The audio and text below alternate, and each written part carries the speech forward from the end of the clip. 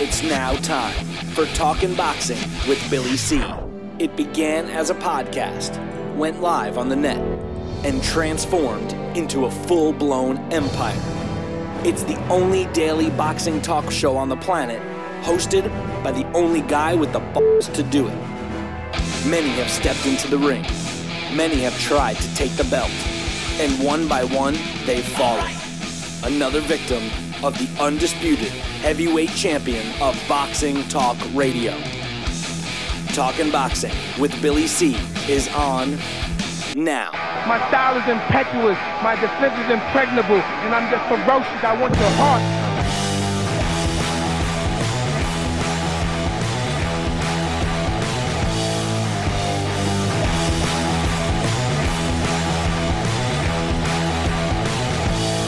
And we're coming to you live from the Billy C Studios in Lake George, New York. I'm Bill Calogero, and it's time for the Billy C Show. Good morning, good day, good evening. Whenever you're watching, whenever you're listening, I hope you're doing all right. Today's show, she's being brought to you in part by Sal's Neighborhood Pizzeria and Italian Restaurant, located on beautiful St. Simons Island in Georgia. Check out the website, www.salsneighborhoodpizzeria.com, or give my man a call, 912-268-2328, 912-268-2328. Find out why I go all the way to St. Simons Island and Sal's Restaurant to get an authentic Italian meal. And speaking of St. Simons, don't forget our biggest and bestest Billy C event will be taking place this summer in August. The end of August. I will have the exact dates for you when I come back from our vacation. We are planning an extravaganza, to say the least. It'll be not one, not two, not three, but 4 days worth of activities, all surrounding around the sport of boxing. Some fun, some celebrities, all that stuff. But here's the thing. You got to be on our list. So if you're interested in getting information and coming to our event, just drop me an email, billy@talkinboxing. That's TALKINBOXING.com. And today's show is being brought to us in part by my book, Tom Molyneux, From Bondage to Baddest Man on the Planet, is available right now where all good books are sold. And you can get a copy of this book right now while you're watching or listening to the show. Just go to barnesandnoble.com or amazon.com. If you're looking to get a signed copy, don't worry about it. Just visit our website, billycboxing.com, and click on the book. You can't miss it. It's all over the place. You're looking to get more than one copy? I'll hook you up. Just drop me an email, billy@talkinboxing, TALKINBOXING.com. Programming note. Today's our last show. We will not be doing a show. No. I don't mean our last show. I mean our last show before vacation. We will not be doing a live show tomorrow, and we're off all next week. We will be back on February 21st. That will be the day that we begin airing live again. I apologize for that, but a long overdue vacation is needed for both Sal and myself. And speaking of Sal, joining me right now is Sal Rocky Senecola. Good morning, Sal. Good morning, Billy C. How are you today, buddy? Ready, willing, and able, huh? I see that. I see that. I'm right at the helm. Yeah, I see you there. Hey, this is only my sixth cup today. I know. You seem a little sluggish, but anyway. Listen, you don't talk to a fighter about slugging. Some things I wanted to talk about today. The main one, I got a bunch of emails to read, but Deontay Wilder's at. Oh, he's at it again, Mr. Magoo. No, come on. Deontay Wilder. Deontay Wilder, I'm a big fan. Yeah, I know you are, but he's delusional, just like you are, about him possibly beating Anthony Joshua. I'm going to get some quotes to you. This is clearly a guy that either is really stupid or has bought into all the BS that they're whispering in his ear. I'm actually starting to feel sorry for Deontay Wilder, and maybe he should get his head examined. I will talk about that in a second. But first, last night there was some fights, Broadway boxing. You know, I'm always talking about promoters who don't promote, et cetera, et cetera. Lou DiBella is one of these guys that does shows. His name is associated with boxing events, But generally, this guy doesn't do anything for his fighters. Why a young fighter would sign with Lou DiBella? However, his Broadway boxing series is cool. It's one of these throwback types of boxing series that we used to see all the time. He's done very well at it. He's back at B.B. King's Blues Club in New York City. He's been doing this for a while. The reason why I like the Broadway boxing series is because it's throwback. It's a club show. It's in a small venue, and usually there's some entertaining fights. Last night in the main event in a welterweight division, Mikel Lespierre improved to 19-0 with a draw when he beat Noel Murphy, who loses for the first time in his career. He drops to 12-1 in the main event.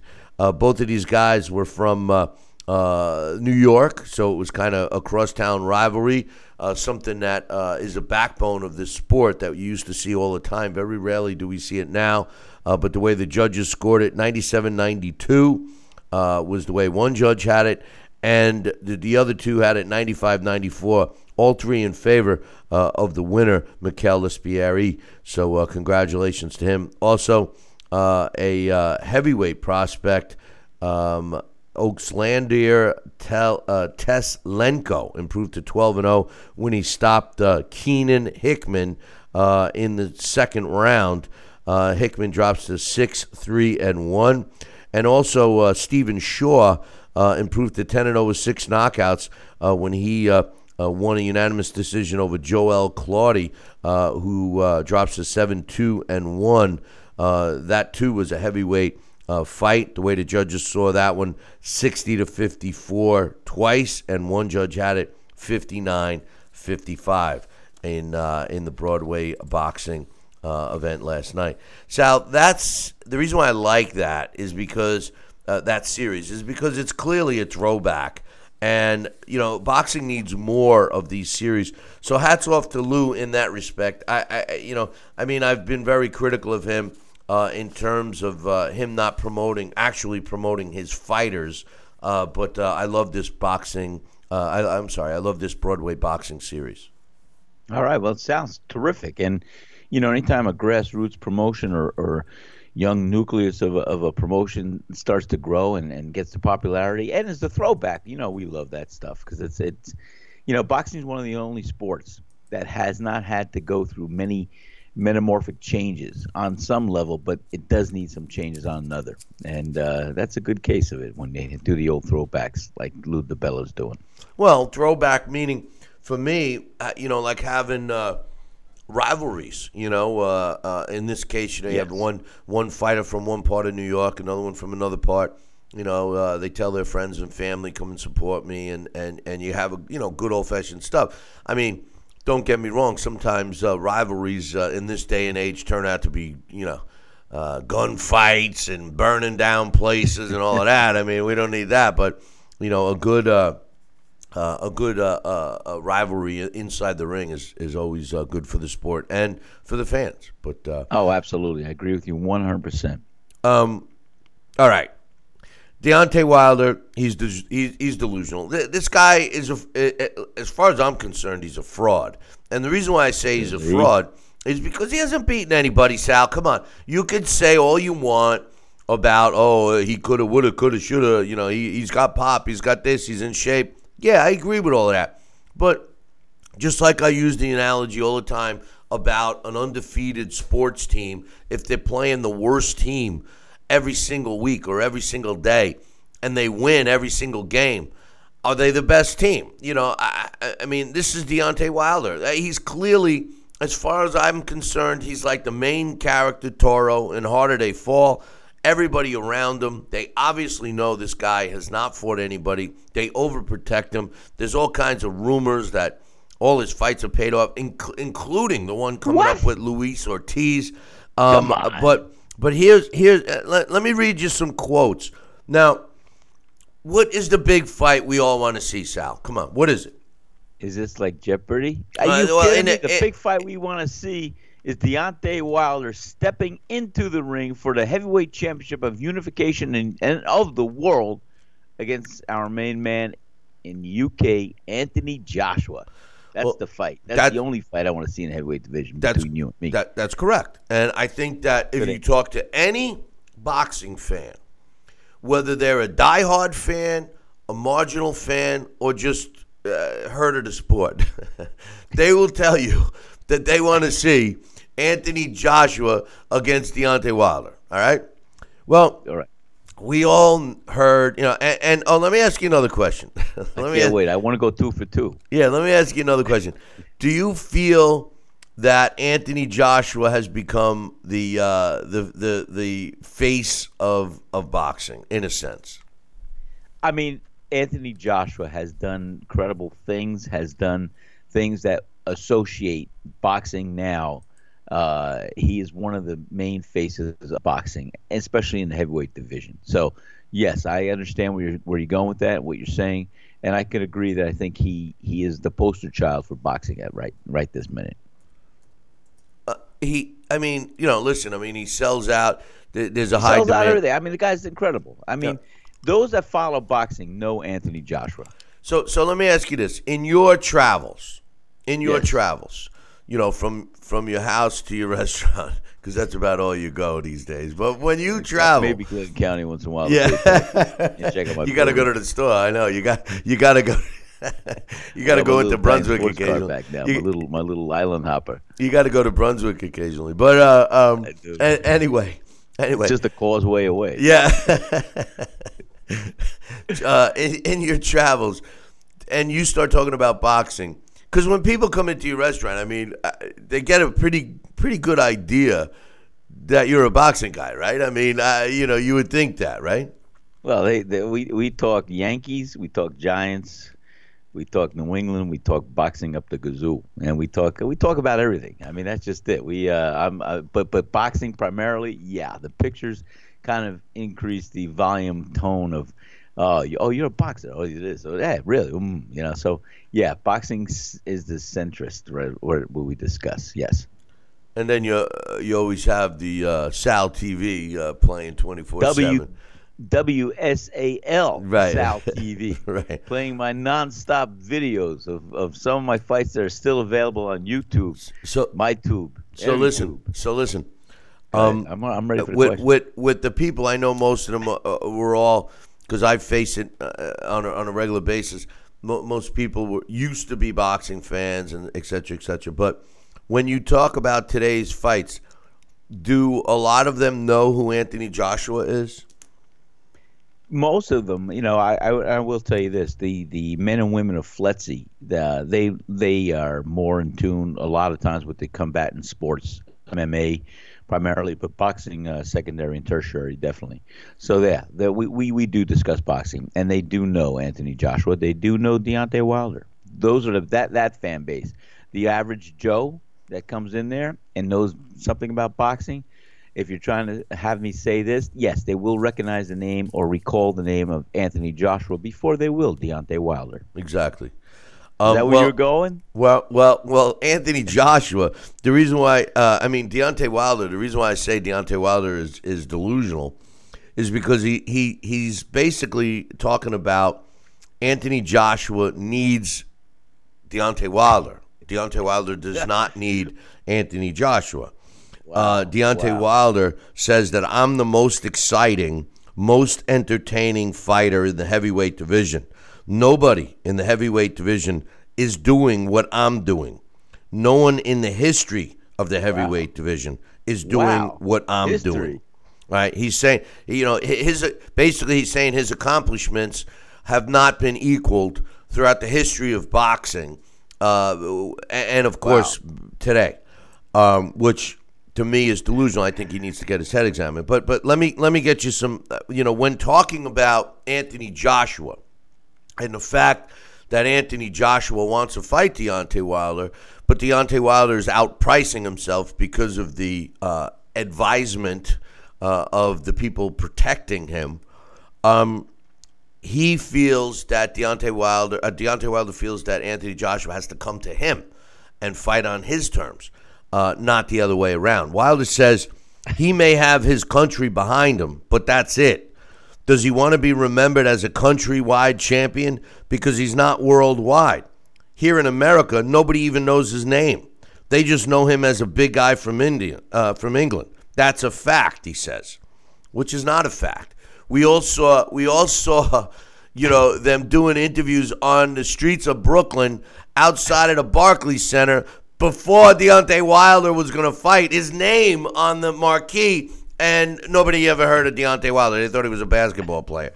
So he says, the bottom line is he needs me at the end of the day, unless he doesn't want to unify the titles, unless he wants to stay over on his side of the pond and let people gravitate to him and be a fake sign of what he says he is.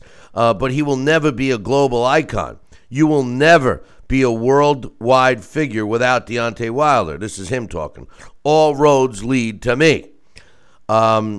He says, to be honest, a potential matchup is way off. He says everybody wants to see this fight. The only people that don't are his promoters. They already know how big of a risk that I am.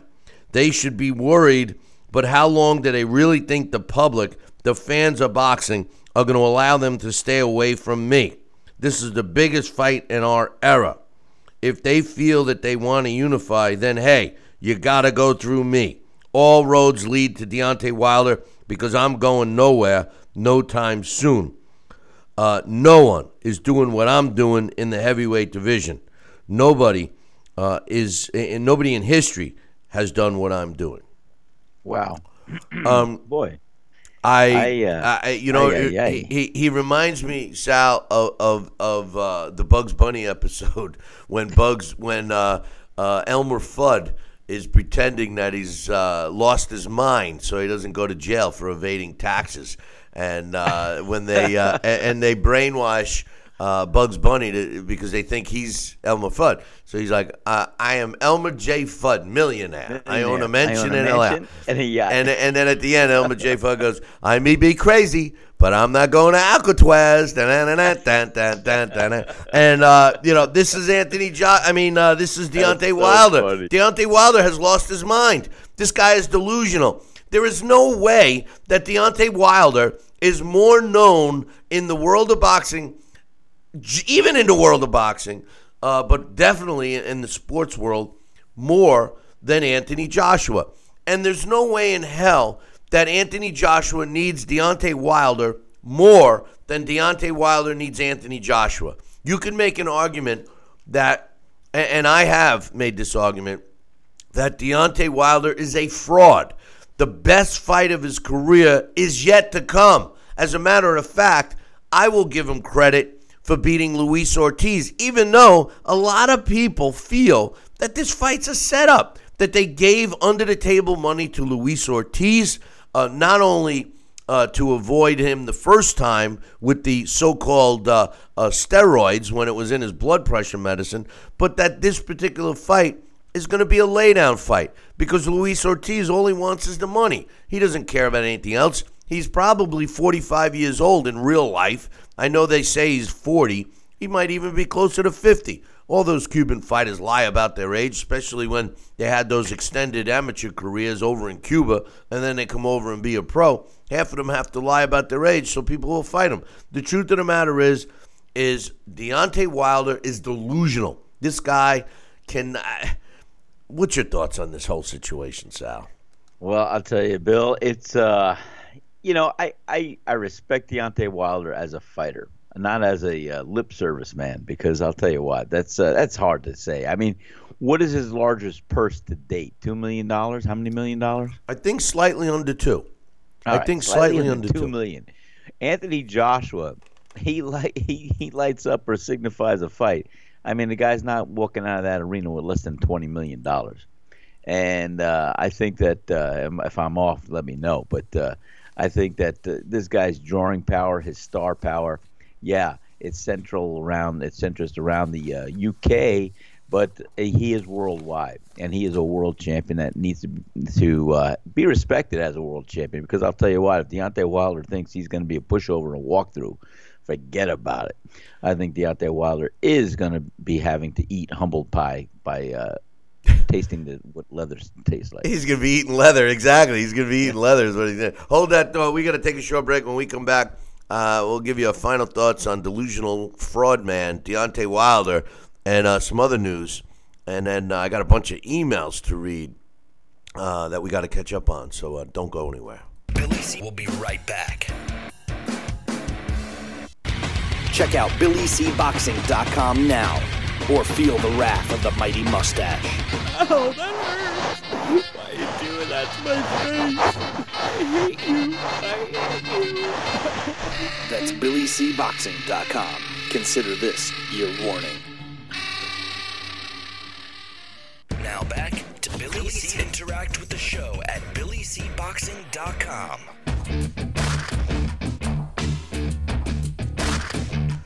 And we're back. You're watching and listening to the Billy C. Show. Glad you could be with us. And don't forget, we want you to be with us in August when we do another Billy C. get-together. This one's going to be huge, huge.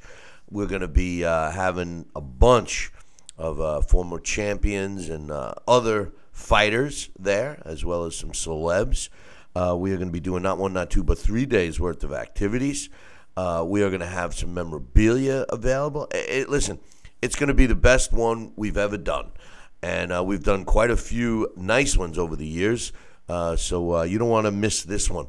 The one little stipulation is you got to be on the list. So you got to drop me an email, Billy@TalkinBoxing. That's TalkinBoxing.com. And don't forget, it'll be a great vacation for the entire family. So don't think that it just has to be a boys' week out, which it could be, but you know what I'm saying. I'm here with my man Sal Rocky Senacola. And Sal, I think it's a shame that Deontay Wilder feels this way. And I also read between the lines and you know, feel that this is his way, you know, being advised to try to get interest, which there already is plenty of interest. He doesn't need to do this to make himself look like a fool.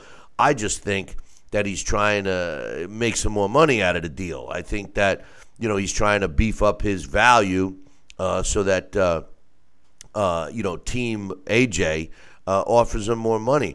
But the simple solution to this would be if Deontay Wilder's people actually had money to offer to AJ to come over. But I don't see them offering any deals. No, they're not going to do that. I mean, like I said, it should be definitely with a rematch clause. They can come over here. You know, like I said, AJ, if he wants to, he could definitely come over here. He could fight in Las Vegas. He could fight in Madison Square Garden. He could fight the Barclay with Deontay. It depends on what he feels and how he says. But what I'm trying to hint is, I think he's more in the driver's seat than Deontay Wilder. 100%. 100%. Yes. And you want to know something else? I agree that if Deontay Wilder, if AJ came here to fight Deontay, no matter where he fought, he would sell out. And if he came over here and fought anybody, he would sell out and draw a big crowd. He doesn't need to fight Deontay Wilder to draw crowds. He got 90,000 people to fight a slug. I mean, Deontay Wilder has never drawn that many people. It's ludicrous, as Mike Tyson would say, for Deontay Wilder to even consider or even think that he's in any kind of a driver's seat. He's in a child's driver's seat. He's in a trunk, man. He ain't in no driver's seat. He's in a booster. Yeah, he's in a booster seat. But listen, I can understand. And first of all, I don't know if anybody's feeding Deontay Wilder this or if this is coming from him himself. But the bottom line is, if he's trying to create interest, stimulate a bigger check or so somehow, some way, I don't think there's the way to do it, because he does sound a little foolish. We all know, the people know, the fans know that Anthony Joshua is the big man in the heavyweight division that everybody else is going to try and beat and take down the totem pole. But the bottom line is, Anthony Joshua could make big money, could make big things happen for Deontay Wilder. And even if Deontay Wilder looks respectful in losing a fight against Anthony Joshua, he'll never see just $2 million again. I've said that many, many times. If Deontay Wilder fights Anthony Joshua in England, and you're 100% right, obviously they could have a rematch clause if the fight was competitive, et cetera, et cetera. But if Deontay goes over and fights AJ, he should accept the deal that was on the table for him, $7 million plus he gets to keep the U.S. TV rights.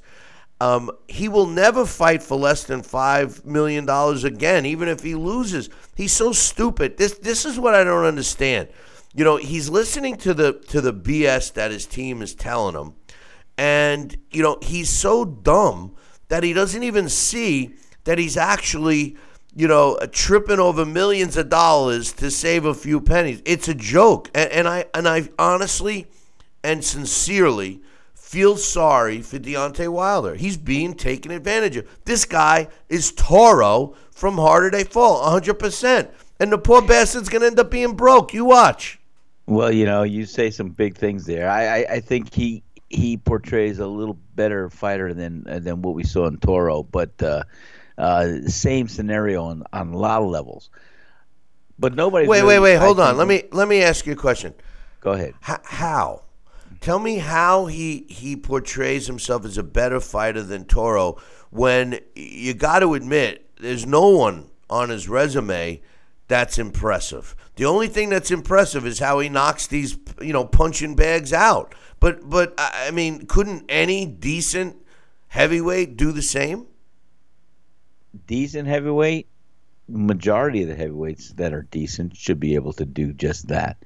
And I can't really say that he has been fed fodder. I mean, he definitely has knockout power, and we definitely know how he fights with his style. It is unorthodox.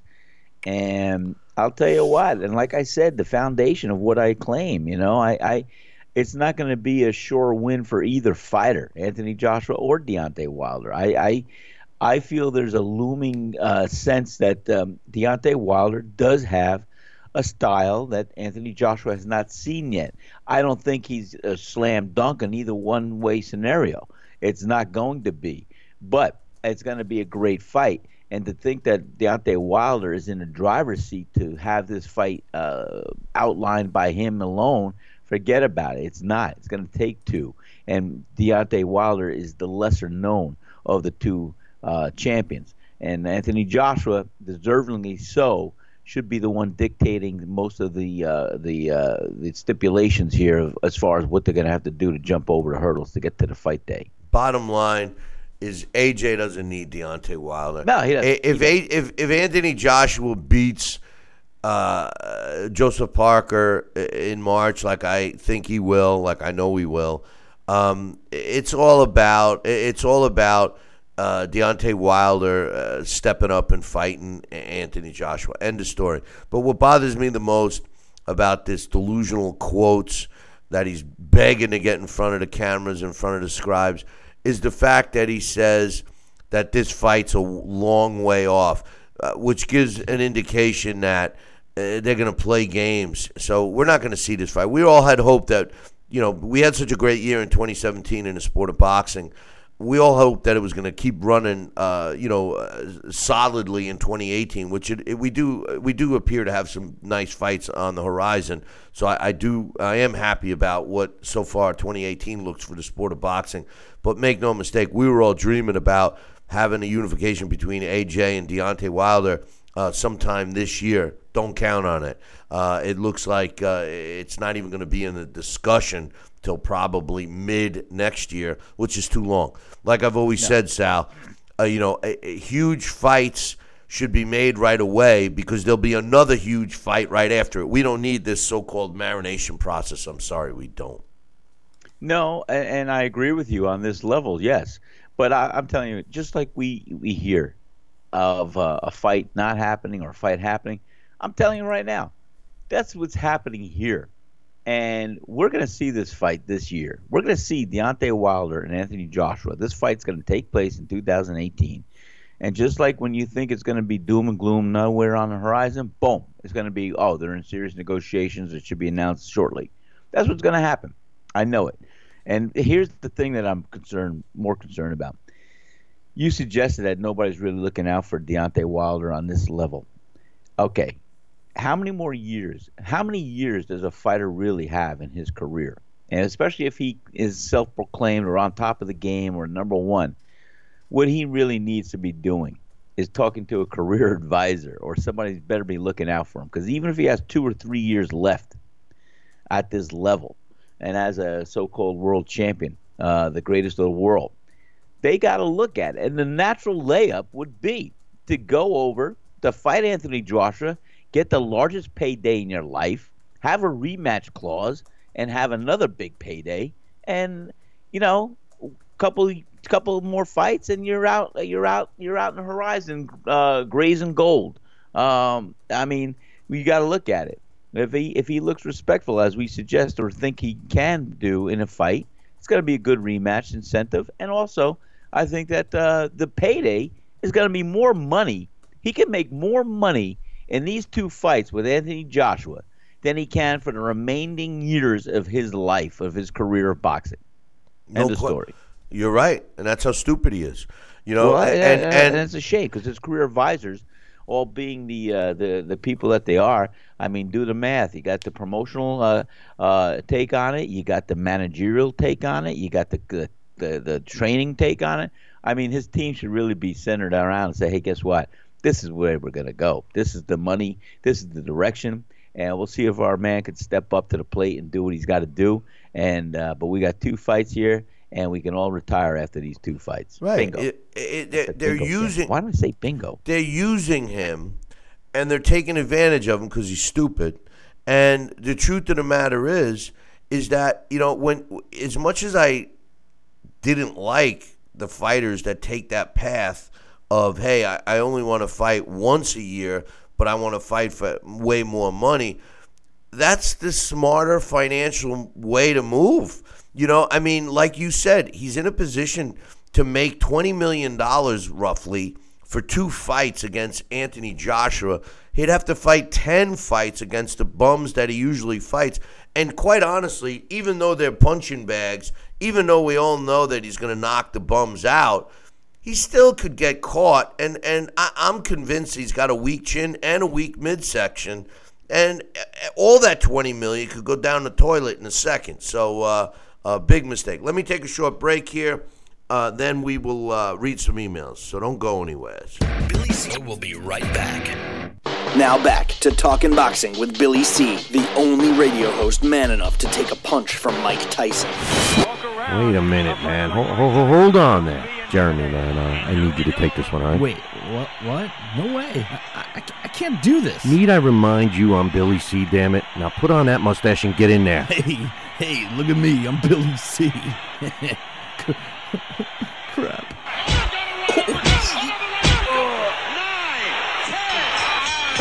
The undisputed heavyweight champion of Boxing Talk Radio. It's Talkin' Boxing with Billy C. Now back to Billy C. Interact with the show at BillyCBoxing.com.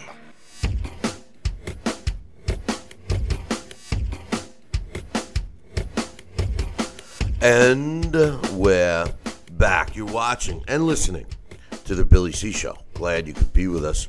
And I'm here with my main man, Sal Rocky Senacola. And we are finishing up discussing the fraud known as Deontay Wilder. There's no need for marination. The A.J. Wilder fight is ready to take place. So moving on, because I got a bunch of emails to read, Sal. First and foremost, there is a fight was announced at Madison Square Garden for St. Paddy's Day, March 17th, featuring a world title fight. The vacant WBC junior welterweight titles on the line, and Jose Ramirez will be taking on Amir Oman, which I think is a pretty evenly matched fight, and it ought to be pretty interesting. But the other part of this matchup, once again, puts Bob Arum up against Don King. Bob Arum's fighter is Jose Ramirez, and Amir Oman works with Don King. So we'll see what happens there. Any thoughts on that? No, I think it's a great confrontation. Should be a good, entertaining fight. And may the best man win.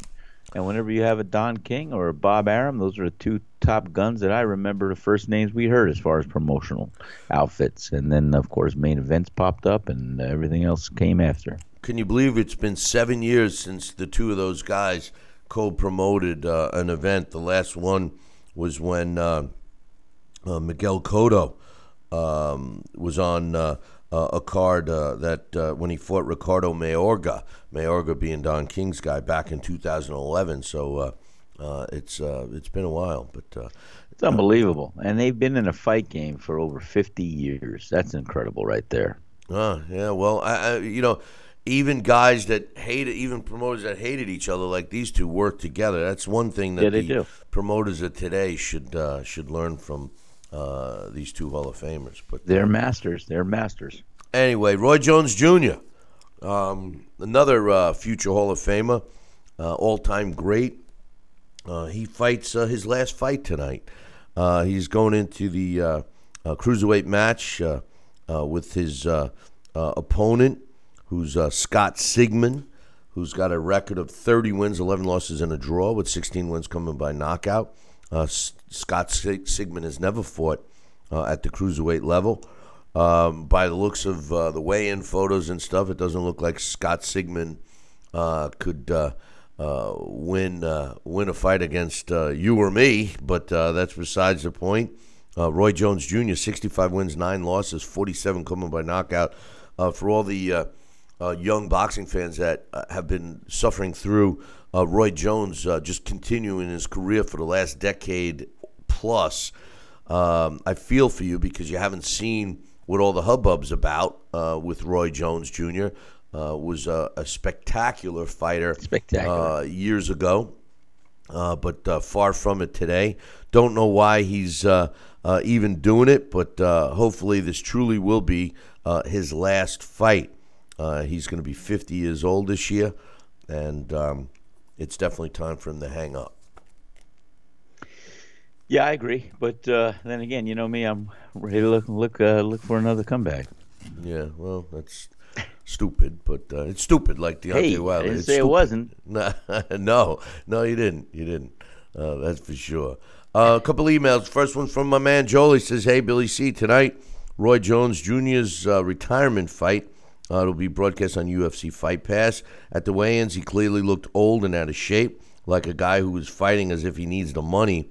Sigmon, which incidentally, I think is the case. I know he makes good money with HBO, but he also pisses a lot of it away. So I do believe he's doing it for the money as well.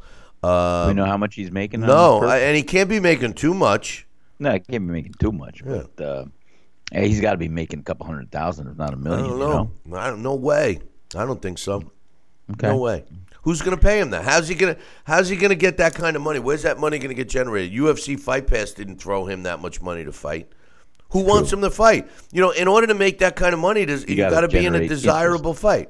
You know, he's probably not making anything. He's probably making $50,000 at that. I was going to say $50,000. Yeah, if that. I bet she's not even making that. Honestly, I bet she's making 25. Really. It's sad. He's got nothing to prove. Well, you know what? That's sad. You just said that. Here's a guy that fought for millions of dollars, and if he's just stepping in the ring for $25,000 or something like that, well, it's hard. That says it right there. I mean, it's not even when you think about the fight itself, it's not even a fight. Like, he's not getting his 70th win or his 100th win. I mean, it's not even right now he's sitting on a 65-win record. So what's he going to have, 66? I mean, what does that do for him? I don't know. Anyway, Joel says Scott Sigmon never fought a cruiserweight, so my assumption it's going to be an easy fight for Roy Jones. Do you and Sal really see this as Jones Jr.'s last fight? I'd say Jones Jr. is about 14 or 15 years past his prime. The guy's 49, has nothing left to offer unless he thinks he's still in demand at small venues and high school gyms. But with his HBO gig, it's really not necessary. I hope he hangs it up after tonight and focuses on other business ventures along with doing the play-by-play for HBO. I'd rather see him be able to pronounce names and words when working for HBO and not suffer any more brain damage than he already has. Your thoughts on all of this? And were you and Sal huge fans of Roy Jones when he was in his prime? Well, one thing I will say about this final fight, it is in Pensacola. That is his hometown. What he's trying to justify the fight is saying he's giving it to his, hometown fans, one more performance. I agree that he's clearly way past his prime, and Joel might be 100% correct. 14 years, 15 years. I'm not a big fan of him on HBO anymore at all. I think he's run his course. I'd like to see him just ride off into the sunset, maybe focus on his promotional company. I don't know. I don't see any, I don't see any signs of brain damage from him. And I agree with Joel that he should get out while he can. And I was a huge fan of his in his prime. What about you, Sal? Well, I concur with you on all those levels. I mean, the guy was incredible. I mean, he could do it all as a fighter, and he did. He had climbed the mountain. He stayed up there, and then he gracefully came down, and he's found other things. I mean, here he is with HBO. I mean, that's a gig that any retired fighter would welcome that opportunity. And so I think, he's in a driver's seat on that level, and he could designate the direction of his career. But I'll tell you what, Bill, on the other side of the coin, I mean, I can empathize with him. There is no greater feeling that you get or high than preparing yourself and getting into the squared circle for another fight. And it's just something. You can't come up with a reason. It's just what's driven in you, what's embedded in you, which is sometimes. I'm not saying every fighter, but I'm just saying it's something that, maybe he wants to revisit. Maybe he just wants to get the one more time because he feels he can. And, he's looking at all these fighters up there doing the color commentary and all that. And he as a frustrated or former world champion, I'm sure he's saying, well, I could do that, or this is going to happen, or I should be able to do that. And so he's believing in that, and he wants one more time to do it. And that's pretty much maybe it, Well, if you really think you could still do it, then you fight a contender and show you can do it and work your way up. He's not even trying to do that. So what's the point? Yeah. And the truth. You're right. And the you're truth. Right. The you're truth. Right. But the truth of the matter is this guy Scott Sigmund could land a shot that hurts Roy Jones. So the risk isn't worth the reward. That's all. But and you just said it, or in simple terms too. Risk reward or prize worth the price. Yeah, that's it. I mean, he can make more money sitting at ringside on HBO, blabbering like he always does, saying nothing. But whatever. Another email. Thanks for the email, Joel. This one's from my man Mitch. This one was the one I couldn't get to yesterday. This is a good one. Check it out. It's a long one. He says it's concerning HBO. And the other day we were talking about HBO and Showtime, and is HBO dead? He says, Billy C., don't bury HBO yet. I think they're playing a game of chess. AJ's contract with Showtime expires after this fight. This kid, and this is a really good point because it was something I totally. And Mitch is right. I mean, they play chess on that level. Yeah, yes, but listen. It was like this was something I totally overlooked when I was being critical of HBO the other day. Even though I am still critical of them, they haven't produced. But Mitch is 100% right. Showtime had one more fight for Anthony Joshua, and they are getting the luxury of broadcasting a great one, a unification fight. But anyway, it says AJ's contract with Showtime expires after this fight. This kid is gonna be a billionaire if he keeps winning. I think HBO is saving money not only to go after the Wilder fight, but when AJ becomes a free agent, the networks are going to throw the house money at him for his fights. Keep in mind, Eddie Hearn has already crossed over by getting Danny Jacobs and Baby Miller to jump from Showtime to HBO. Who cares about Baby? Jarrell Miller's another fraud. Actually, him and Deontay should fight. But anyway, we could have it the Battle of the Frauds.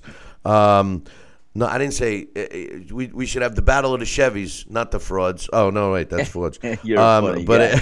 But anyway, he says AJ Hearn's a guy, and if HBO wins the bid, they'll be back. Why? Because a bunch of UK guys will follow AJ due to Hearn's deal. Amir Khan, Scott Quigg, James DeGale, Kell Brook, Anthony Crulla, Ryan Burnett, Dillian White, Calvin Smith, Ryan Kelly, who's going to be a star, etc. All are Eddie Hearn's guys. AJ will pave the way for these guys. Why won't they go to Showtime? Why won't they go to the Showtime route? I'll kind of answer it with my next point. The World Boxing Super Series has been fantastic. We all wish US TV would have picked this up. Here's why the two big networks didn't. One, Richard Schaefer burned bridges at HBO a few years ago with his criticisms of Ken Hirschman, and he continues to badmouth them for not making the fights that he felt should be made. So HBO was going to deal with Schaefer. By the way, Kenny Hirschman's gone. So he says, as far as Showtime, it boils down to a couple of things. Schaefer's relationship with Heyman isn't as sweet as in the past. Because in the business, what goes around comes around. Schaefer and Heyman used Oscar years ago and used Savvy to steal fighters away from Golden Boy. Years later, at some point, Schaefer and Heyman realized that they were using each other too. Since the time buy money has been spent up, Al Heyman has now all of Showtime's dates, with occasional Fox or CBS cards mixed in, but it's primarily Showtime. Right, because this is the guy that stole all those other people's money, and it didn't work. Al Heyman's a crook. Everybody that thinks that Al Heyman's good for boxing doesn't really know what this guy's doing. I mean, he's snaking. He's ruining these fighters' careers. He gets them big paydays, but only one every couple of years. Talk to some of these guys that signed with him that are still signed that haven't fought in 2 years, and there's quite a few of them. Anyway, he says...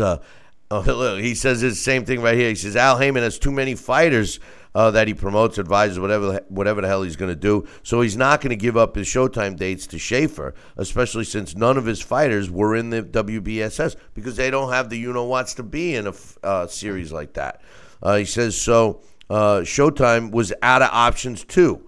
No Showtime, no HBO. So then he probably looked at ESPN. While they appear to be all in for boxing, they are the new kid on the block and signing exclusive deals with Golden Boy and Top Rank.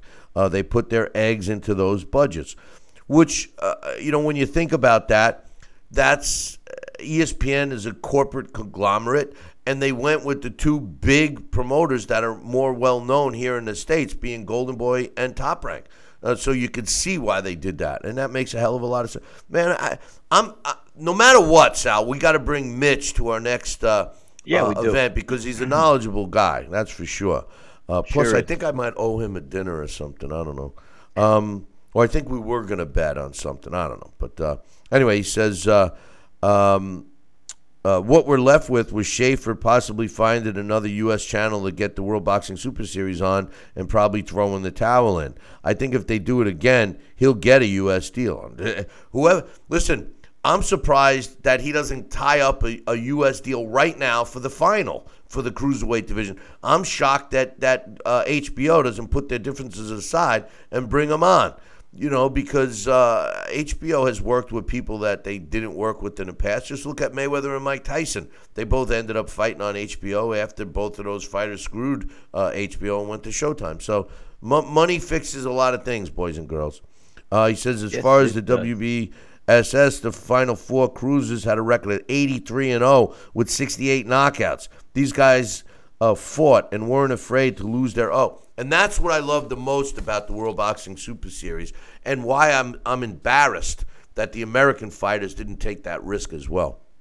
He says, you guys hit it on the head yesterday. Keith Thurman is getting passes that Kell Brook didn't when it comes to Errol Spence. Thurman fights once a year and then comes up with a car accident, no police report, micro tears, no x-rays, tendon issues, etc. He fought once per year over the past 2 years and twice per year 2 years before that. Put Heyman's guys in the WBSS tournament and they'll all pull out. Strange thing, each round guys advance in World Boxing Super Series, they get more money.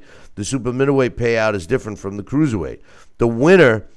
Wow. He says the winner between Usyk and Gaziev will not only be the undisputed champion, but they're going to get up to $10 million. That's on top of what they already won. In the super middleweight portion of the World Boxing Super Series, you get $1 million as a quarterfinalist, 2.5 as a semifinalist, and 4 as a finalist. And guess what? Wow. Those are the losers' purses in each round. The overall winner will get $8 million plus whatever he has won in the prior rounds. You think Broner, Thurman, Spence, Kid Chocolate, or Robert Easter Jr. made $8 million? How about the $2.5 million they lose in a semifinal fight?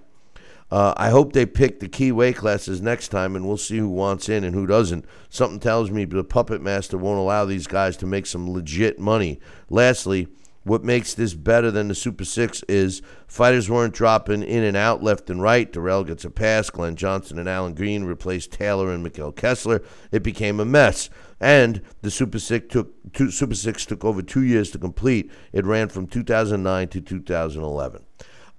Mitch, love the email. Keep it up. Great. I agree with everything he said here, Sal. And we talked about the Super Six yesterday taking so long. The World Boxing Super Series is going to be over this year. I love the WBSS. And, I really hope that a U.S. television network picks up the final, and then moves forward. I would love to see it in a major division like we spoke about yesterday, whether it being in the middleweight or welterweight or even heavyweight. But the problem is, once again, you won't have the U.S. fighters willing to take the risk. And that bothers me, Sal. When you have these guys all in the cruiserweight division in this World Boxing Super Series, all of the fighters went into this tournament with titles. Well, at least the guys that were in the semifinals all had titles. And they all knew that they were going to risk the title for the end result. That's what the American fighters don't seem willing to do, because it's a smokescreen. Just like Deontay Wilder saying that AJ needs him. It's a smokescreen. I don't understand it, because in boxing it's very simple. Step in the ring, fight the guy, and show you the best. End of story. End of story. And like we often said, tournament styles and tournaments, they do weed out and do prove to be a heck of a way to groom and to hone in and to have an ultimate champion. And, is it the finite? Is it the definitive way to go about getting a super champion? I don't know, but, look comparatively to where we are today with everybody having all these belts around, everything else. Why not, But as we're saying this, I can never imagine a Keith Thurman or even a Triple G, for that matter, wanting to partake in a tournament like this, only because they are on their outside with their negotiations and their dictation of when they fight, who they fight, and how much they get during a fight. And there's too many fighters out there that want to continue along that pathway, and no disrespect to them, and not saying that that's incorrect or wrong. So when you look at fighters that possibly want to have a name or get in a spotlight or be worldwide known or something, then they toss their hat in a ring and say, hey, let's try the Super Series, or let's try this tournament, let's try that, and I could do it. And so it is for a different breed, and you could make an argument for both sides of the coin. I think ultimately, like you suggest, it's a great way to see who really is the confident, the fighter that can hone in and show us what he's all about. It's fantastic. But there are those fighters there that feel they don't need it and feel that they are better off without it, whether it's due to fear or of losing their status or whatever else. No, you're 100% right. These tournaments, they. No other way to say it. They separate the pretenders from the contenders. I mean, let's be real. Just to have the balls to sign the paper, shows the difference of the mindset. And I'm sorry, people don't listen to what I say. It's not that I dislike the American fighters, because I think we have a slew of very, very extremely talented fighters here in the United States. Of course we do. But when they're not willing to put up or shut up, you gotta put a little asterisk there. It's the same thing with Deontay Wilder. Listen, my big hang up with fighters like Deontay is they pound their chest. They jump up on the ropes. They scream and yell at the fans. They say they're the best. This guy's saying he's the best ever. This guy's saying that nobody in the history of the heavyweight division has ever done what he's doing. And they can't back it up. It's like the bully in the schoolyard who says how tough he is, and you never seen him in a fight. The truth of the matter is boxing is easy to get the accolades. All you got to do is step in the ring. Step in the ring and fight. Let your fist fly. That's it. People will love you or hate you, but either way, they're going to talk about you. The truth of the matter is is that we got one guy in Floyd Mayweather that was successful at maneuvering his career the way he did. Let it be. There's only one Floyd Mayweather Jr. All these other fighters are trying to copy him. Listen, I got 2 more emails real quick that I wanted to get to here, Sal. One I'm going to read right now. Then we're going to get Dax to come on and give us his thoughts on the World Boxing Super Series. Then I got another one that we're going to close with. This one's from my man Angel from Madison, Wisconsin. He says, "Hola, Senor C and Sal. This is Angel from Madison, Wisconsin. I got to give it up for Showtime getting ahead of HBO for the big fights. I personally am not up on HBO and its current roster and lack of focus. If you and Sal become HBO advisors, what changes would you make?" First thing I would do is get a new broadcast team. I think Jim Lampley has run its course. Max Kellerman has. I thought he was going to really become the heir apparent to Jim Lampley, but Me too. he seems to be slipping. And Roy Jones Jr. is done. That would be the first thing I would do. Second thing I would do would be to make sure that I had enough budget in place to get the fights. Go back to the beginning. HBO used to only put on the best fights. They focused on the flyweight division. I think it was a mistake. What about you, Sal? I think it's a good thing to do. As much as I've loved listening to Jim Lampley through the years, I think he is the face of HBO boxing, and I think that he has had his place. Is he slipping now? And does he say things? Has he become a corporate guy in a sense? And now he has the handcuffs on? Possibly. Max Kellerman, the same thing. I think that he was on a good path. He was going to be the heir apparent, and he still may be because we don't know what HBO's doing. But he does overchomp the bit a little bit, and he says some outlandish things, I think. And I don't know if he really will fit that mold. But then again, Bill, we're looking from the outside as boxing guys looking in. They're looking on a corporate level of what the masses of the public and the fans are going to be introduced to or seeing from these gentlemen. Time out. You made a great point right there. But here's the problem. They're looking at the people that are taking that data and are trying to make educated guesses or mapping out a strategy, aren't looking at the right stuff. They're not looking at it from a fight fan's perspective. And there's where the problem lies. I think that it's pretty obvious when you see guys that come on that nobody's heard of with an O on their record that the people making the decision don't know. And that's a big negative. We're going to have to take a break here. But the other thing I wanted to mention about Jim Lampley is he's lost the ability to call a fight. He waits for the punch stats to come in. One last thing Angel says here is, "Hey, Sal, can you give me your secret recipes so I can treat my girlfriend for a nice home-cooked Italian meal for Valentine's Day?" I tell you what, Sal, that's up to you. If you want, I will email you. Basically, you know what? Do this, Angel. Go up to Sal's website, salsneighborhoodpizzeria.com, and email Sal, and he will maybe let 1 or 2 of your recipes slide. Will you do that for this kid? Tell him you can even forward to him my email. Let him put in the subject line Billy C fan or something like that, and let him look on my menu. And if I can, I will look at his email and I will give him a recipe of whatever dish he thinks he wants to try. Sounds like a plan. Angel from Madison, Wisconsin. Did I really say that? Angel from Madison, Wisconsin. I'm going to forward you Sal's email. I'm going to copy you, and you guys can work it out. I'm going to take a short break. When we come back, we're scheduled to have Dax Khan give us his thoughts on the World Boxing Super Series. All of that's coming up in about 2. Billy C will be right back. Part of the Billy C Boxing Network. Check out BillyCBoxing.com now, or feel the wrath of the mighty mustache. Oh, that hurts. Why are you doing that to my face? I hate you. That's BillyCBoxing.com. Consider this your warning. Now back to Talkin' Boxing with Billy C. He may not have an Excellence in Broadcasting award, but the night's still young. And he's got so you never know what may be by morning. It's Talkin' Boxing with Billy C. Talking Boxing with Billy C.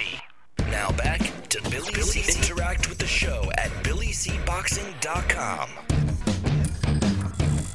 And we're back. You're watching and listening to the Billy C. Show. Glad you could be with us. You know, we've been talking a lot about the World Boxing Super Series and how great it's been. I mean, it just seems like every fight is better than the previous one.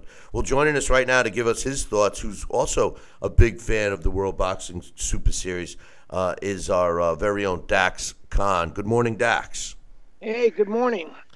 Morning, Dax. What do you think, my man? Tell me, every time we talk about the World Boxing Super Series, it's like we see a fight, it's like, oh my God, that was a great fight. Then the next one comes and it's even better. You know, I mean, I'm scared to think what the final is going to be like, right?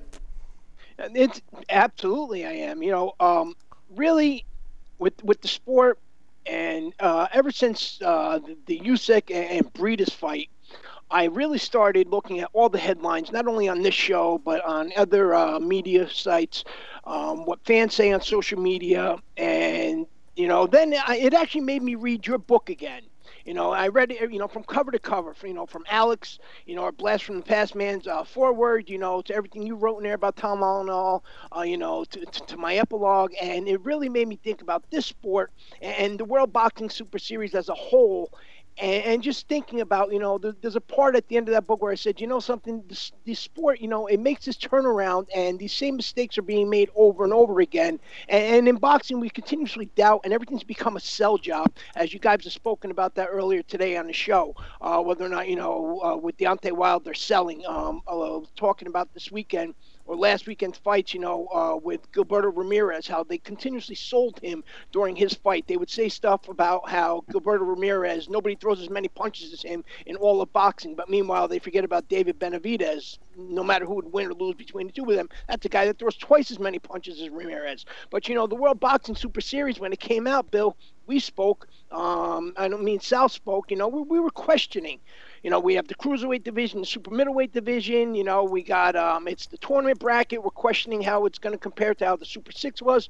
But then, you know, you got 16 fighters, you got 7 belts, 6 world champions combined, 423 wins, 17 losses, 294 KOs. It almost seemed too good to be true. And where were the hitches going to come in? You know, and then, of course, the Richard Schaefer factor came in there. You know, how was this going to play out with Richard Schaefer? And then Sauerland Promotions, you know, the company that's been criticized by U.S. media, U.S.-based fans for their Nordic fight nights and for promoting females in main events, you know, which are similar to the Broadway boxing rockin' fights. A lot of the promoters, all of a sudden, they're promoting these female fighters, you know, and the tournament, you know, it gives 2 divisions that needed a lot of attention, the super middleweights and the cruiserweights. It needed a lot of attention, you know, and here it just seems to be more controversy than substance. People here are talking about Floyd Mayweather posting a short video getting into a cage, but meanwhile, these guys are doing something special. And you're right, Bill, as every fight passes, this tournament gets more exciting.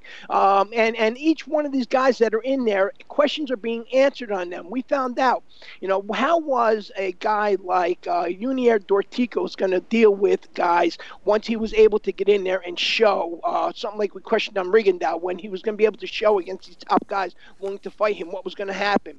Dorticos, you know, an exciting puncher. He goes in there and all of a sudden, you know, we find out that Dorticos, despite being an exciting puncher, he falls into the same category a lot of big punchers have in the past. Once he gets past that 4th round, all of a sudden, you know what, he fades out. You know, Gassiev, a guy who people question, how good is this guy really? You know, in back-to-back fights, he comes to the United States in New Jersey, and he puts on a sensational performance against Vladzak, and then he goes back there, and then he stops Dorticos.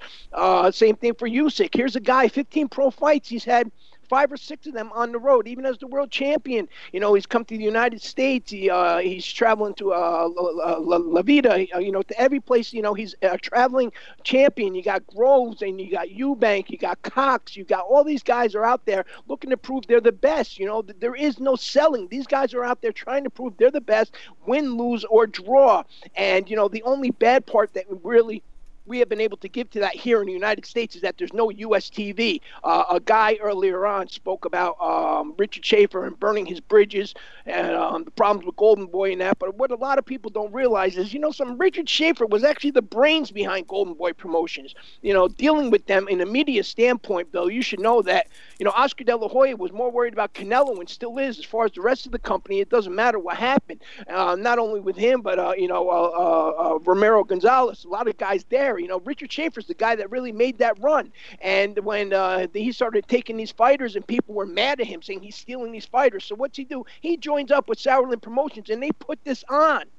Now all of a sudden it's starting to show that everything that we're criticizing, not on just this show, but everybody else is criticizing about boxing in the United States is coming true, because all of a sudden now every fighter from every place outside of Terrence Crawford and outside of Errol Spence is from every place else but the United States. Everybody, your topic of your show today, you have Deontay Wilder and Anthony Joshua. They're sitting there and fighting over who's get the bigger purse. You know what? Just get it on. Claim that you are the best, prove you're the best, and then all of a sudden, you know what? You are going to be that A side, and that's what everybody in this tournament's going to be. Once that's what all these winners are going to be, and then now they already have plans for the second one. And when you look at all the top names in the United States outside of Errol Spence, outside of Keith Thurman, and outside of Terrence Crawford, can you name to me any fighters, even if they're based here in the United States, that are U.S.-born fighters? No. And one thing I want to add, the World Boxing Super Series losers have gained more value in their careers. Excuse me. And I agree with you 100% that Richard Schaefer is no dummy.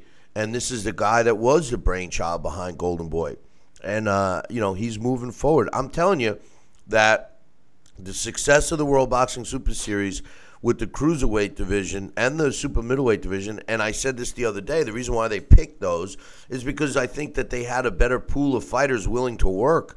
I think now there's going to be a lot of pressure. If he announced that he wants to do a World Boxing Super Series on the welterweights or on the heavyweights or the middleweights, that puts a lot of pressure based on the success of the one that's going on now on all of these current champions, because you know as well as I do that Keith Thurman and the guys we mentioned the other day in the welterweight division probably wouldn't take that risk. Keith Thurman wouldn't. Maybe Errol Spence would.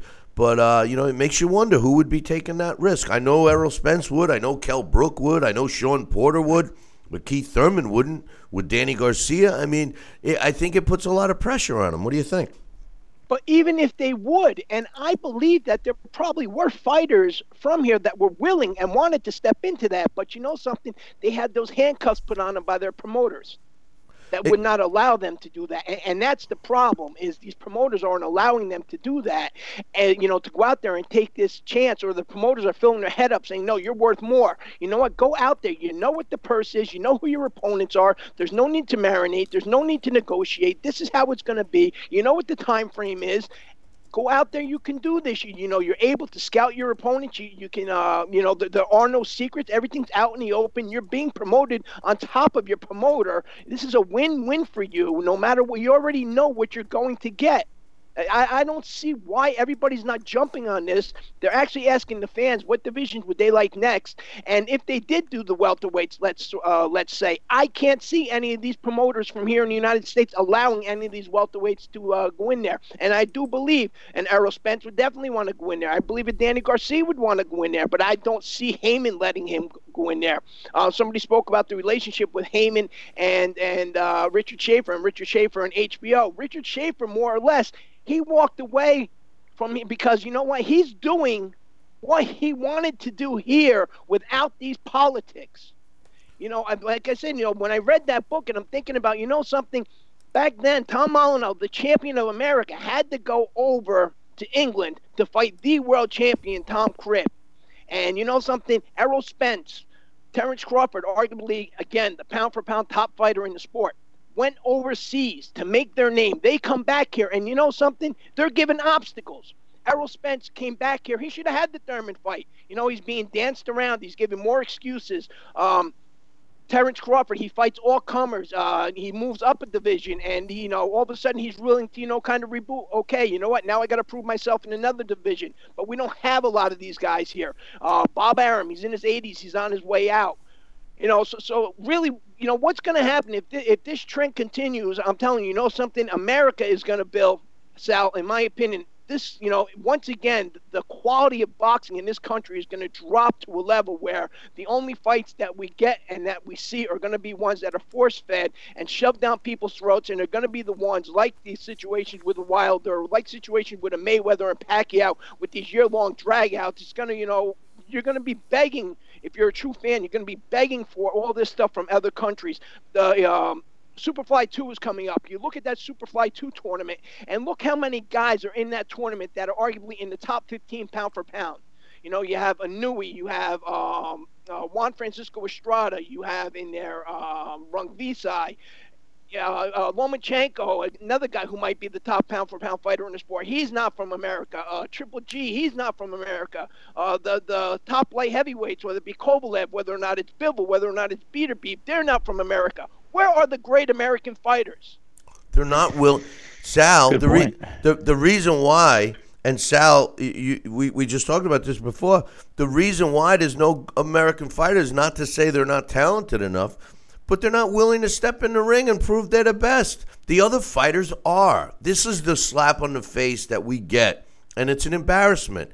And I don't understand why the fighters themselves aren't embarrassed, Sal. I mean, when you've said a million times, the fighter can change the course of what an advisor or a manager is saying. All they got to do is say, make the fight. I want to fight. Right. Make the fight. I want to fight this guy. Boom. Right? I mean, that's all they got to do.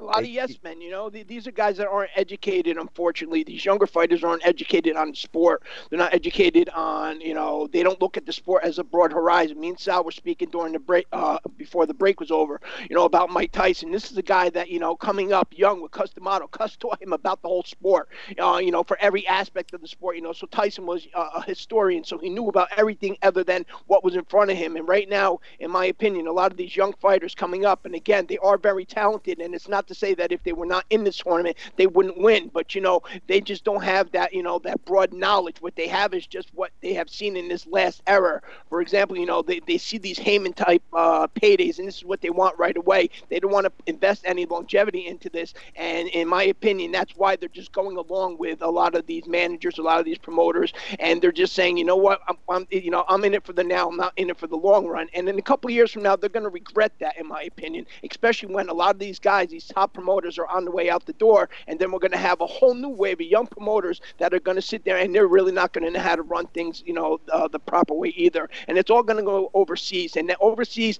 in my opinion, by the time 2020 comes, we're going to be talking about whether or not it's Japan, whether or not it's England, whether or not it's South America. The United States is going to be at the bottom of the food chain. One last thing I want to ask you, Dax. Who do you think the next World Boxing Super Series? What divisions? I think, in my opinion, I think probably the 154-pound division, and I think maybe the lightweight division. Those would be too nice. I would welcome both of those. What do you think, Sal? I would welcome those, and if those are the divisions that we think we want to shed a light on, I think they're the definitive divisions to do so. Another natural, but I don't think it needs the light, and I don't think it's going to have the cream rise to the top, but it'll be just the divisions above. We have the welterweight division, we'll have the middleweight division. But, that's a far reach, and you've got your established champions there, so that's why I'm saying it's going to be hard to see these guys wanting to give their belt a chance to be on the line to go into a tournament when they're not going to know who they're going to draw, when they're going to fight, and everything else. Sal, that's the beauty thing here. The sanctioning bodies have allowed all this to happen. There is no roadblocks. There's no excuses. The middleweight division, that'd be great, except you know what? You have Canelo there. Oscar De La Hoya is not going to risk that. It won't happen. Why risk a $10 million payday when I can get Canelo $40 million? Not going to happen. Right. That's what I'm saying. Same thing with the welterweights. 3/4 of the welterweight division, know. Sal, they're all handled by the same guy. I know that. That's why the that's problem. Not gonna happen. That's the problem. And they've successfully taken a fan base and have them believing that they are so good that they don't even have to fight to prove that they're good. It's when you think about it, it's genius. How did they even do it? How did they even get these stupid kids that have drank the Kool-Aid to believe that their favorite fighters are so good that they don't even have to fight the other fighters because they're that good? I mean, that's genius when you think of it. It absolutely is. Before I go, me and Sal, another thing we were talking about briefly, and again, kind of relates to what you were just saying, where, I've been arguing with this guy on social media for days now about between Mike Tyson and George Foreman, saying that George Foreman was never the type of devastating knockout puncher that Mike Tyson was. Who did George Foreman ever knock out? What fighter did George Foreman ever put a beating on? And also, how could Muhammad Ali ever beat somebody like a Mike Tyson when a Muhammad Ali never dealt with anybody as hard punching as a Mike Tyson? And I said, well, how many of these fights have you seen? He goes, well, I've seen them all on YouTube, and I've never seen anybody get knocked out cold by a George Foreman, but I have by Mike Tyson. I'm like, and exactly who were these guys? I research everything. You do your own research. Unbelievable. Nah, there's a lot of wannabes out there, and it hurts the sport. But that's why people are easy to sell, and that's why they're making money here. Exactly. Boy. Dax, appreciate you coming on, and we're going to be taking that vacay, and you better start making your plans for August too. You got to come down, man. So we'll make that happen, and you'll have some fun. Start fasting now because we do feed you a lot. I'm gonna make you a nicer pizza. You never forget. Yeah, don't listen to him. He's been promising me a breakfast pizza. I still don't even know what they look like. Hey, so. whoa. I could have enjoyed some, Italian wedding soup up here with all this cold. Oh, mamma mia! Yeah, we got a private party we're doing next week or 2 weeks, and we had a special request for our Italian wedding, a soup. Hey, Dax, I got another 1.5 feet over that storm yesterday, man. I must have 3 feet of snow on the ground. It's terrible. It's the ice that was brutal. It was the ice here. I didn't get ice. It snowed, then it stopped, then it rained, and then the ice froze, and it snowed again, then it stopped, and then it rained. It was terrible. So, but you know what? That's why maybe I'm thinking about relocating someplace where I got a buddy of mine who has a restaurant that he cooks. And come on down, Dak. It's tough. There's a long waiting list on the bridge. I can use an extra hand too, man. I give you a job and everything. They check you on the bridge. They don't even let you over. They say, "What? Sal's now." They got this long line for Sal's. Dax, have a good one, brother. Enjoy your day. Take care. Thanks, come on. Take care, buddy. That's Dax Khan giving us his thoughts on the World Boxing Super Series, and hits it right on the head, Sal, for sure. Let me get this last email out the way. This is another long-winded one, but it's from my man Matt from Buffalo. He says, "Hey, Billy C, I hope you're feeling better. I can tell the sniffles got you down." Hey, yo. It was a little worse than the sniffles, but yeah, I am feeling a little better. He said, "I want to write in to provide some counterpoint." Are you sure this isn't from Sal? That's Sal's favorite word. I can't stand to yesterday's show. Hey, he says, "I agree that the boxing needs to improve on many elements, but I do believe sometimes we look at the past errors with rosy-tinted glasses. Boxing has long had issues that detract the sport and top fighters ducking. Two of our greatest fighters in the era you and Sal loved, Sugar Ray Leonard and Muhammad Ali, ducked a rematch with their toughest opponents. Hagler and Foreman retired shortly after, leading to rematches for future on the Billy C boxing machine." First of all, neither one of those guys ducked rematches. You just said the reason why the rematches didn't happen. Hagler left the sport, and so did Foreman for a decade. So you can't blame Ali and Sugar Ray Leonard, respectively. I'm sorry, Matt. He says, Rocky Graziano ducked Jake LaMotta. No, he didn't. As a matter of fact, there was an injury that prevented that fight. That fight was signed, sealed, and delivered, and then, I'm pretty sure Rocky Graziano injured himself and put off the fight, and then ended up taking another fight, and some other things happened, and it never happened again. Yeah, but that fight was signed, but an injury prevented it. So I don't know if that's a legit statement. He says Jake LaMotta didn't get him back with an updated remake of Somewhere Up There Likes Me. It did get him back with Raging Bull. He says Ali showcased talent against Chuck Wepner, but I will admit that gave us Rocky. Listen, you can't. dude, you can't knock the opposition that Muhammad Ali fought. Come on, man. I mean, Chuck Wepner was a lot better than people think. He just had to face guys like Ali, Foreman, and Frazier. I mean, Kenny Norton. I mean, that, listen, Muhammad Ali, during his era when he fought, sometimes you loved him, sometimes you hated him, but everybody has to agree that the guy never ducked anybody, please. Nobody. Maybe I'm misreading this. I hope I am. But he says, but then again, he gave us Rocky. That's true. Chuck Wepner's life is actually the whole trilogy of Rocky, it's quadruple. I don't know how many. There's 6 of them. But anyway. I think the initial movie Rocky was inspired by Chuck Wepner fighting Muhammad Ali. Well, it definitely was, and so the second one was also based on the return of Chuck Wepner. Then the other ones just got all Hollywood. But anyway, I don't want to get into that. I hate talking about movies like they were real fights. But anyway, he says, perhaps then was the best showcase of all time. Tyson fought almost all pay-per-views against several against randoms. His path to a title on the way up road through Marvis Frazier and the like. Mike Tyson fought everybody that was available to him in the heavyweight division. We can't criticize divisions that don't have the talent. And as long as the fighter fights everyone. Lennox Lewis fought everyone available. Mike Tyson fought everyone available at the time before, obviously prolonged the fight because he went to jail. And quite honestly, Anthony Joshua has fought everyone available to him as well, except for Deontay. So we'll see. And he's trying to fight the rest. He says, despite not having been alive during the heavyweight glory days of the 70s or even the big showdowns of the 80s, I do appreciate them as a student of the game. I was also fortunate enough to learn about Carmen Basilio, Rocky Graziano, and Tony Zale because of my grandfather fought in that era. Thankfully not against him, or I might not have existed to even send you this email. Sadly, Carmen Basilio is one of the greatest upstate New York athletes of his time, of all time, and a few could name him across the region today. Past eras even have far deeper scars than today, in addition to less exposure outside the arena, match fixing, taking dives, keeping black fighters out of the sport, and bribes to sanctioning bodies have permeated our beloved sports past. Despite it all, boxing carries on the most basic yet most magnificent sport.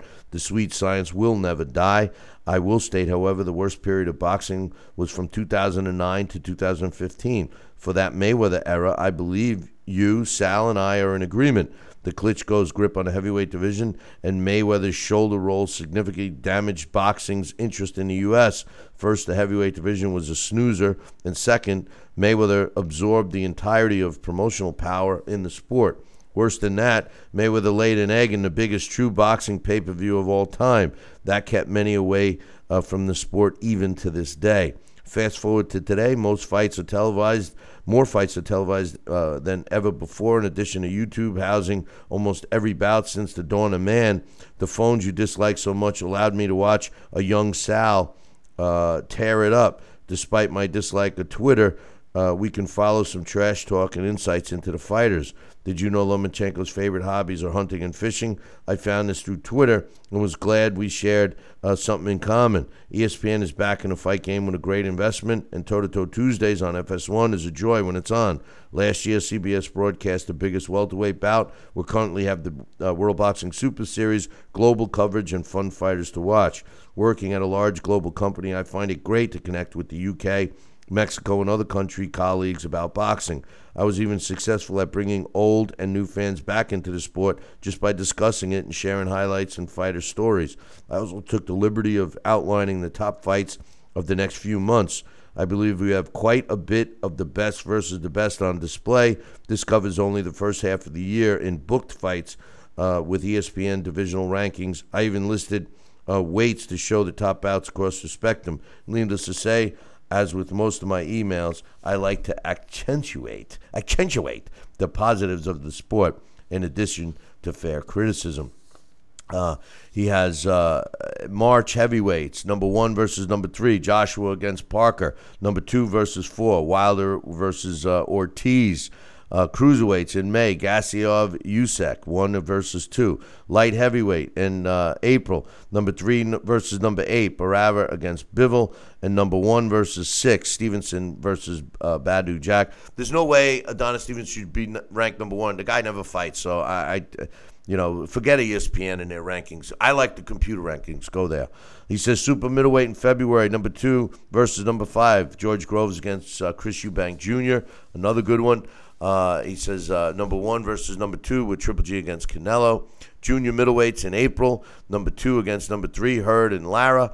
Featherweights in June, number 1 against number 3, Cruz against Mares. Superfly in February, number 1 versus 3, Rung Vizal against Estrada. And flyweight in February, number 1 versus 3, Nietes against Revco. In closing, it isn't all gloom and doom. We millennials aren't all losers, as you make us out to be, Billy. We most are, but as for myself, I paraphrase a wise man, I can skin a buck and I can run a trot line. A country boy can survive. Thanks for the email, Matt. It's a great one. And listen, I don't... I don't mean dumb in a sense. You guys are smarter than we were. My granddaughter is, she can write and read, and she's in kindergarten. At my generation, we didn't even learn to write till 2nd and 3rd grade. So, no, from that point of view, today's youth is way smarter than we are, especially at that age. My point is, there's a lot of fans that aren't smart because they're not going back and doing things like you do, Matt, learning about the history of the sport, which is critical in this sport. But I love the email. You made a lot of great points. And boxing has always had its flaws, and boxing will always survive. The problem, and you hit it on the head about Mayweather and Klitschko. Klitschko, if he fought exciting fights like he fought against Kubrat Pulev for his whole career, we'd be talking about Vladimir Klitschko as the greatest heavyweight of all time. But because he fought in a very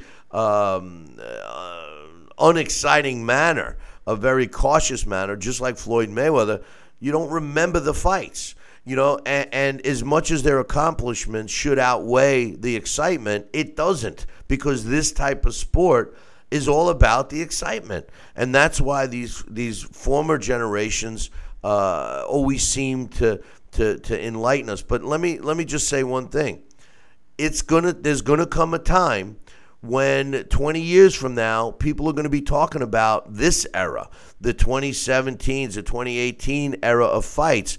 And, it's a normal thing. Every era that you're currently in, we always wish we were in the previous one. When I was a kid watching Muhammad Ali, everybody was talking about the 40s and 50s. When in the 80s, when all these great fighters were fighting, we were all talking about the 70s. So it's just a normal thing. The problem is when you have fighters that fight cautious first, they don't go down in history as being memorable. What's your thoughts, Sal? I think you hit it right on the head. I mean, every era that we're in with fighting, we'll look back and we'll see one that we felt throughout our lifetime that we remember more of the significant fights that rose to the top. It's just a natural thing. I heard it from my father. I heard it from uncles. I heard it from friends, older friends. And, now you and I say it. The bottom line is 20, 30 years from now, you're going to have people reflect back on this era or something else or some of the big fights. But you hit it on the head a lot of times, and people are going to remember, which fights that were big. Is it going to be the Mayweather, or is it going to be still Roberto Duran or something else? It's some of the fights will stand the test of time just because those fights gave the fans whatever they wanted out of a fight to see. Right. Well, I mean, listen, the fans want to fight. They clamor for a fight, and the fights used to be made a lot quicker than they are today. The marination process is what's hurting it. But, hey, boys and girls, listen, programming note, we were going to do a live show tomorrow. Unfortunately, something has come up. Mainly the weather has crushed this area. So there's some things that have to be done in order to survive, and I'm not kidding.